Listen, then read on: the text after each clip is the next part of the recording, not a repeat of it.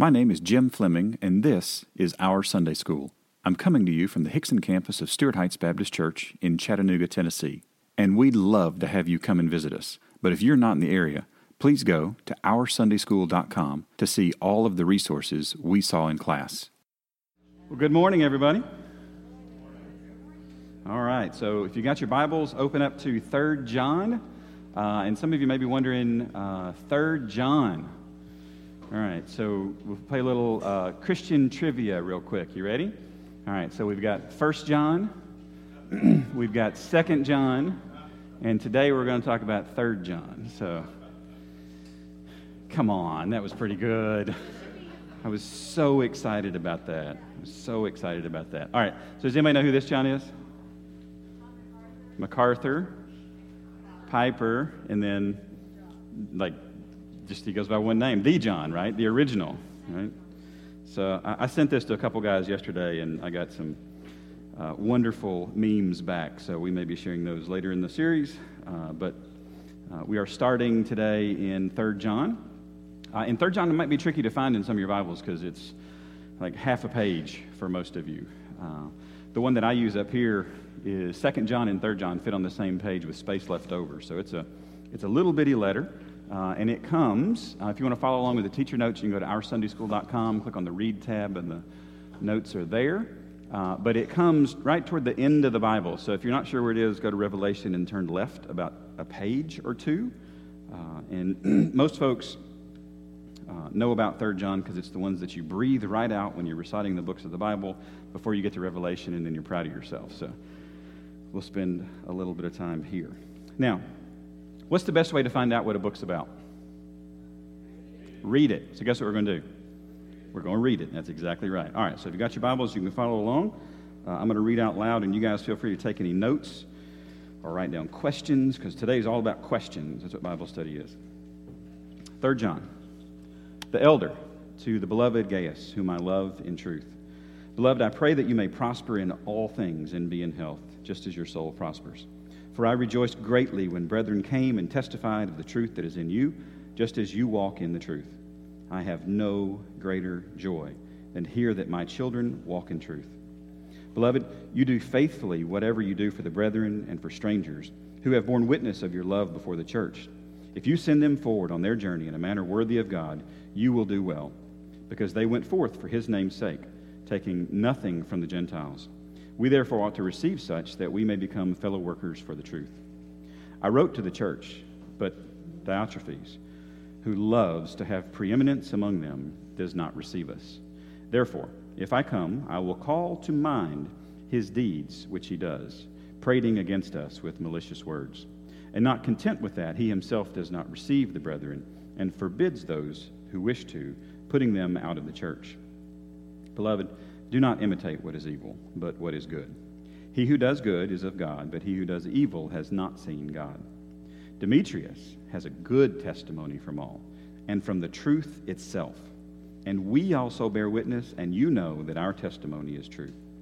I had many things to write to you, but I do not wish to write to you with pen and ink, but I hope to see you shortly, and we shall speak face to face.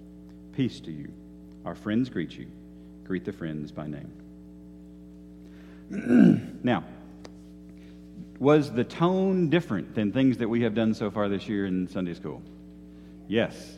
So so I've mentioned this before, but I'm a mathematician, and mathematicians see the world a couple different ways. One is normal distributions, right? So you remember in high school, normal distribution, you have tails on one side, the extremes over here, and extremes over here. Well, if Nahum is negative extreme over here, 3 John is almost as far positive extreme over here as far as the tone, because he deals with something in the middle, but this pretty much follows some pretty basic format for a New Testament letter. All right, so let's start asking questions. On your handout, you got your handout? A lot of space for taking notes today, so a few blanks, but not as many as I could have, Justin. So just remember that, all right? All right, so first question, who wrote 3 John? The 3 John, right? Yes. I've already moved it. There we go. John wrote 3 John, we think. We're pretty sure. We believe. We pretty strongly suggested that he wrote 3 John. Right? Does it say John wrote 3 John? Did you hear the word John anywhere? What'd you hear? The elder. Okay. And this is pretty universally acknowledged. This is one of the last books written in the New Testament canon. And the language in it, if you want to learn a Greek, like this is the book of the New Testament to start with. The vocabulary level is very, very low. Like Luke, if you want to learn Greek, this is the book to start with, all right? It's real straightforward.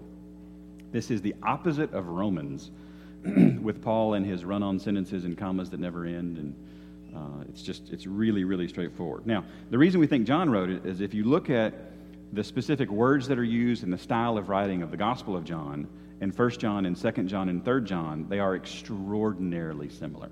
Even in English, it comes across as incredibly similar. But in Greek, they use some of the exact same phrases in very specific ways. A really simple way to speak.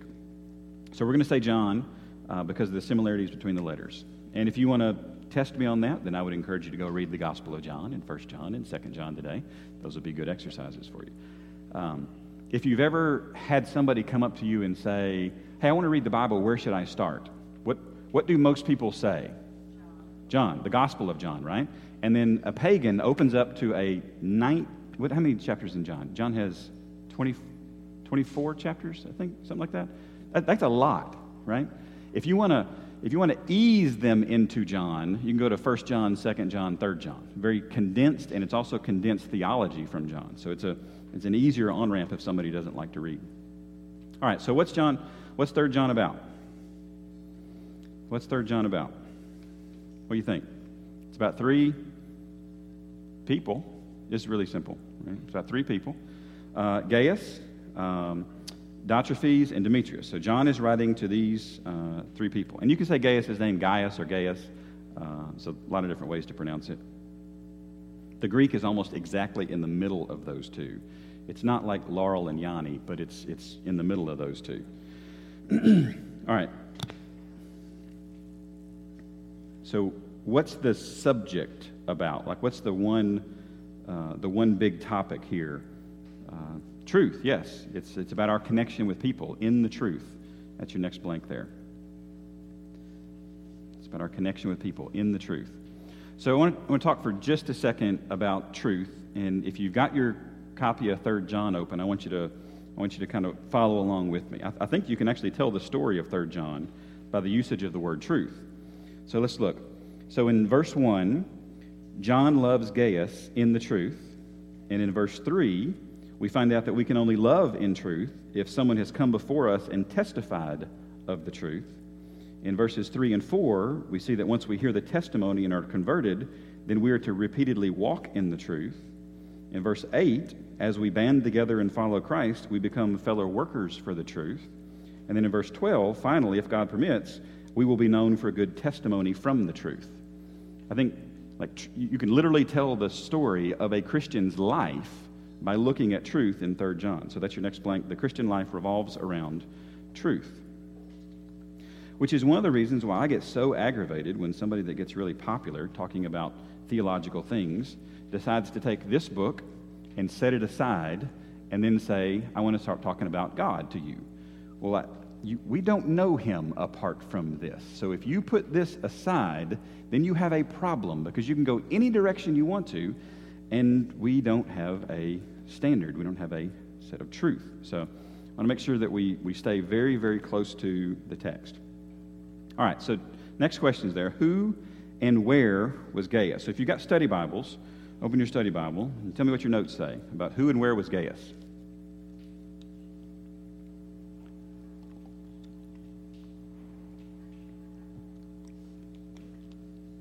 Very good answers. Very good answers. We don't know. That's exactly right. There's a whole bunch of Gaiuses in the Bible.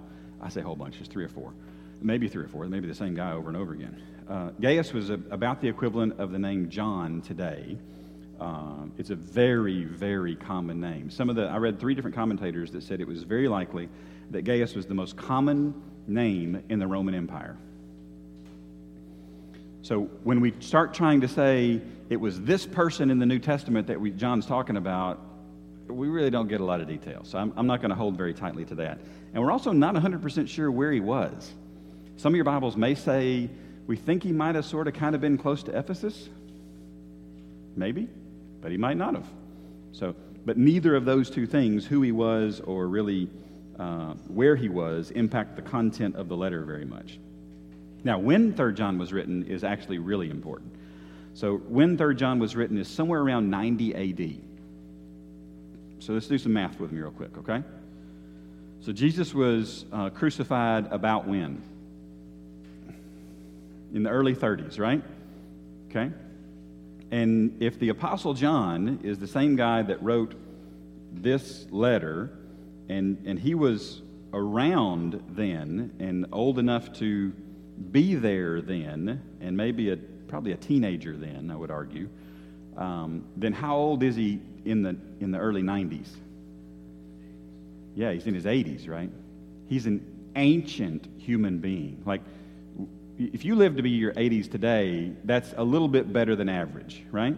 If you live to be in your 80s then, like they didn't know anybody in their 80s. This did not occur because health and sanitation were awful. The infant mortality rate was hideous. All kinds of disease would occur, and we just didn't have the healthcare system that we do today. Now, we gripe about the healthcare. I'm looking at Sean. We gripe about the healthcare system today, right? But it's a heck of a lot better than it used to be, right? I mean, who do you know that's died from gangrene? Right? Probably not. I mean, Sean probably does. You probably know somebody that has. You probably operated on them, but we're not getting into that today. But John was in, what's that? You guys, yeah, please don't. I'm just have to swipe away on those today. But John was an exceedingly old man, and what's very likely is that he wrote a lot of letters because he wasn't strong enough to actually travel. Because travel is not an old person's game. You don't just get up, and especially in this day and age when you couldn't just get in the car and drive. This would involve walking or getting on an animal for a long period. So he wrote a lot of letters.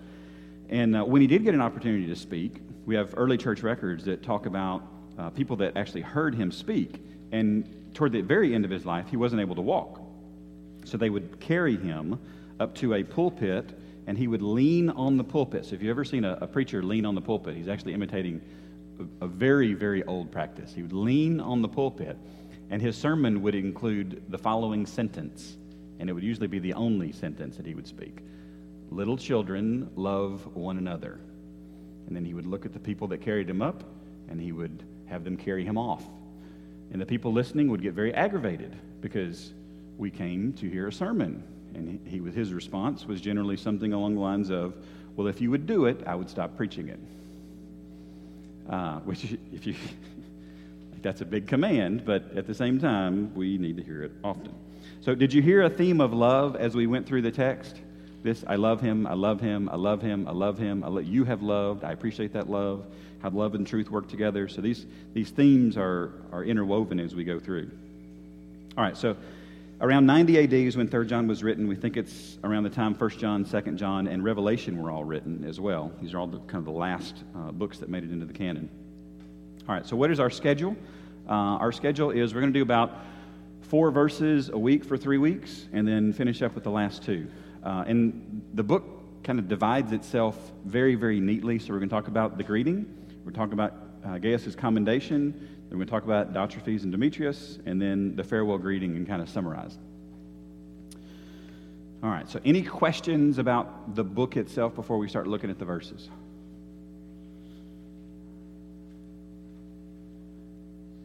All right, let's look at the text. So let's look at verses 1 through 4 today. So I'm going to read these again. So the elder to the beloved Gaius, whom I love in truth, beloved, I pray that you may prosper in all things and be in health, just as your soul prospers. For I rejoiced greatly when the brethren came and testified of the truth that is in you, just as you walk in the truth. I have no greater joy than to hear that my children walk in truth. All right, so is it pretty obvious to everybody that this is a letter? Hello, how are you doing? Here's the issues I want to present. Summarize, like Luke, we got it? Excellent, good. All right, so this is the basic format here. Now, are there any repeated words in this entire book? In the entire book. This is the repeated words for the whole book. Truth, right? That's the third blank there for the repeated words. Love, that's the second blank for repeated words.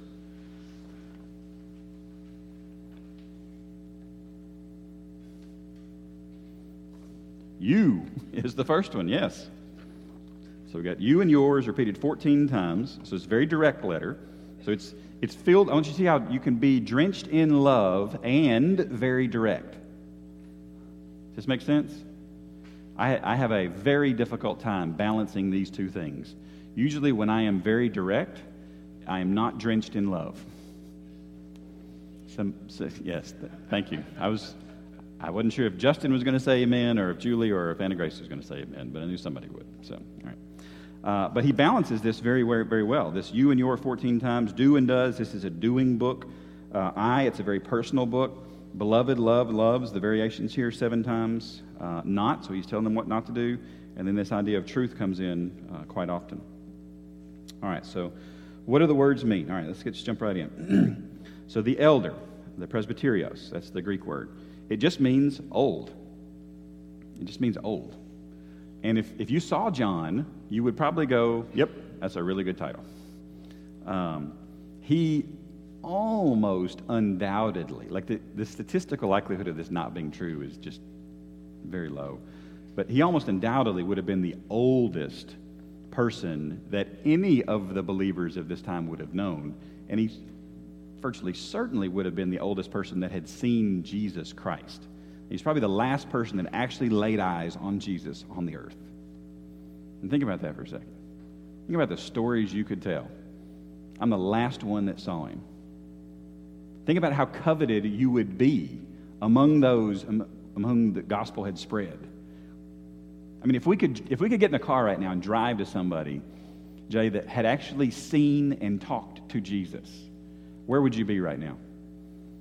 You'd be in the car, yes. You'd already be there, right? Because you would not be talking to me, somebody thousands of years. You'd be talking to the person, absolutely.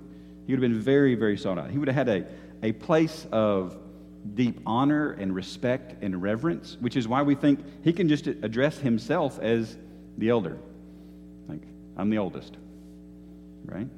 Charles Alexander walks in this room and he says, the oldest is here. We'd all go, yep, absolutely. You got it. That's exactly right. And he wears that title with pride now, right? He's like, this is a good thing. This is good. So John did too. So the elder, the oldest. To the beloved, the agapetos, the dearly beloved. And this word shows up several different times. It shows up in verse 1, verse 2, verse 5, and verse 11. Gaius, it means Lord, whom I love. Agapeos. This is the verb format here. It says, in truth. All right, aletheia. You're going to see this word 6 times in 3 John. It's an incredibly important word. It's going to keep coming back to it and coming back to it. So, beloved, agapetos, again, same words in verse 1. I pray, this is to pray or to wish, that you, and this is a singular you. Greek has singular yous and plural yous. This is a singular. So he's talking specifically to, I'm wagging my finger because I can see him wagging his finger. I pray that you, singular Gaius, may prosper or to be helped on the road or be successful in business affairs or to be prosperous in your journey. Which almost sounds like what common theology today? Almost sounds like the prosperity gospel, right? And if you only took this verse, you might come to that conclusion. But if you were to go back and read maybe the Gospel of John and 1 John and 2 John, you're not going to come to the conclusion that the prosperity gospel is theologically accurate. So I pray that you may prosper in all things and be in health. Hugiano. What does that word look like? Looks like hygiene, right? Luke? This is why you got to brush your teeth every day, buddy. Okay? It's literally in the Bible. Hygiene right there. Okay? So, you're welcome. Right, there you go. All right. Luke, I am so glad you're in here today. I appreciate that. So I pray that you may prosper in all things and be in health, or be of sound, be of wholesome, just as your soul, your psyche, your soul prospers. Now, think about this for a second. He's praying for his bodily health to be in the same status that his soul is in.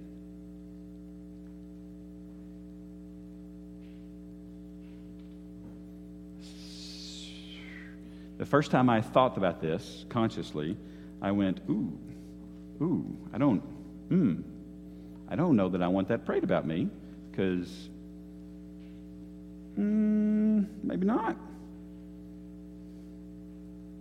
So Guzik has a quote there. He says, what would it be like if our physical health was in the same state as our souls?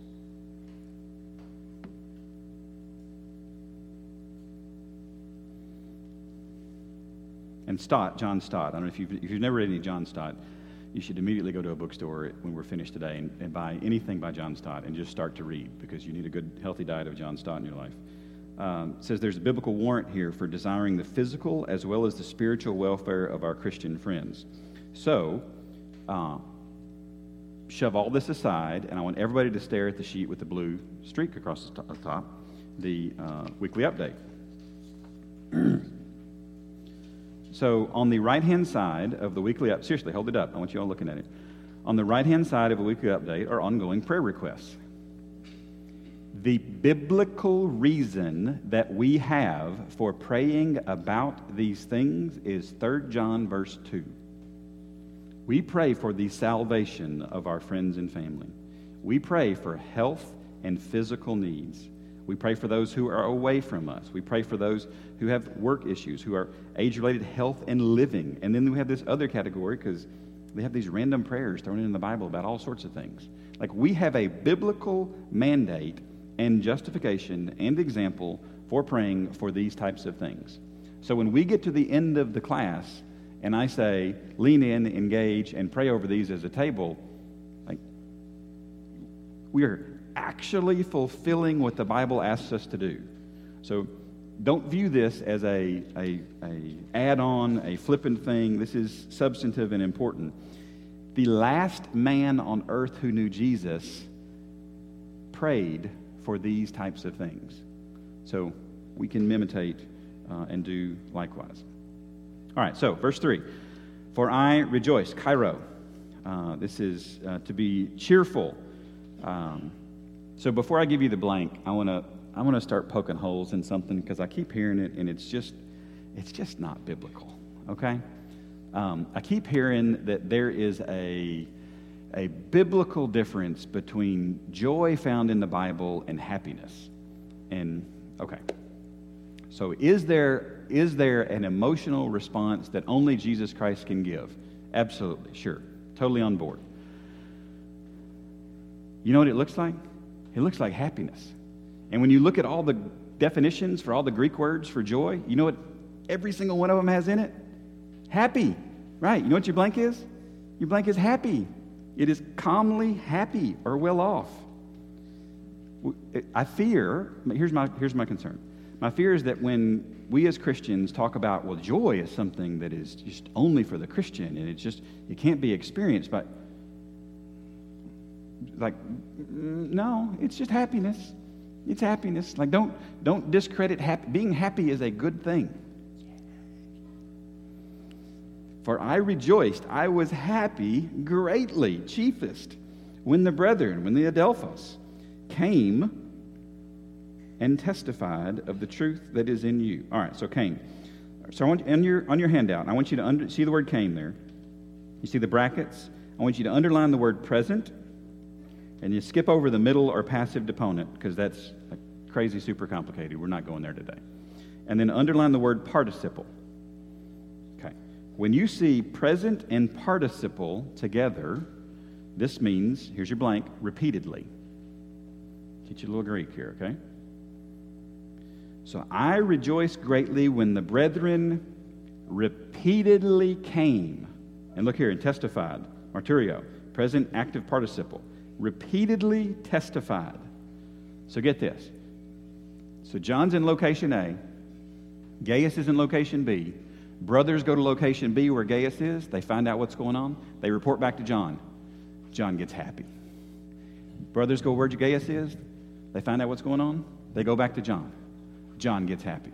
Brothers go to where Gaius is. You see where I'm going here? Like over and over and over. So think about it. You're an old man at the end of your life.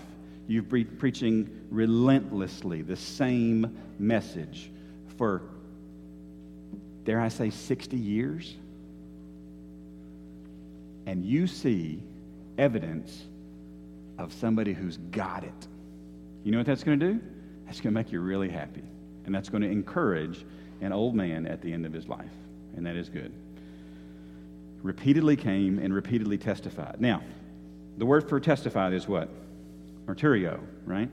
And it looks like what word? Looks like the word for martyr, because it is the word for martyr. It's just it meant something different at this point in time. At this point in time, it just meant somebody who raised their hand and said, I'm going to tell the truth about something that occurred. Later on, what it came to mean was somebody that told the truth about what occurred and then got killed for it. So, like, oh, that's an interesting adaptation of the definition, right? So we look at martyr and go, oh, this was somebody that died, and at this point you can actually use it for somebody who just gave testimony. So they repeatedly came and they repeatedly testified of what? The truth that what? That's in him, right? That was in him. This was not, I have a copy of your letters and I've kept them all and it's nice and clean and I keep it on the shelf. Yes. It's not, I got 5 points on my offering envelope because I checked off and brought my Bible to church today. Did y'all grow up in churches that had point system for a number of, we had a point system. I never understood what the points were for. We never really tallied them up or did anything with them, but you got points. And me as a math-oriented kid, I always loved the points. So it was fun. But he was not giving him points for carrying around his copy of the Bible. He was saying, I am happy because the truth that is actually in you. And not just in him, but just as you also peripateo, just as you walk in the truth, to tread around, the peri is the perimeter. See the word right after walk? Peripateo. The peri is the perimeter. So the word perimeter means on the edge, and pateo is to actively walk in a space. So you're walking along the edge. As you walk around in life, you walk in the truth in the aletheia as well. And Matthew Henry says the best evidence of our having the truth is our walking in the truth. Right? I mean, Skip, how do you know somebody's a believer? You don't for sure, but how do you think they're a believer? Yeah, it looks like it. Yeah. He walks like a duck, talks like a duck, might be a duck, right? Absolutely. So he's not only got the truth in him, he is walking in the truth. So verse 4, I have... Ooh, do that. Yes. Yes. Yes. My wife's been teaching for 30 years piano, okay? And I've lived with her for 25 years listening to the exact same thing, is that students don't practice.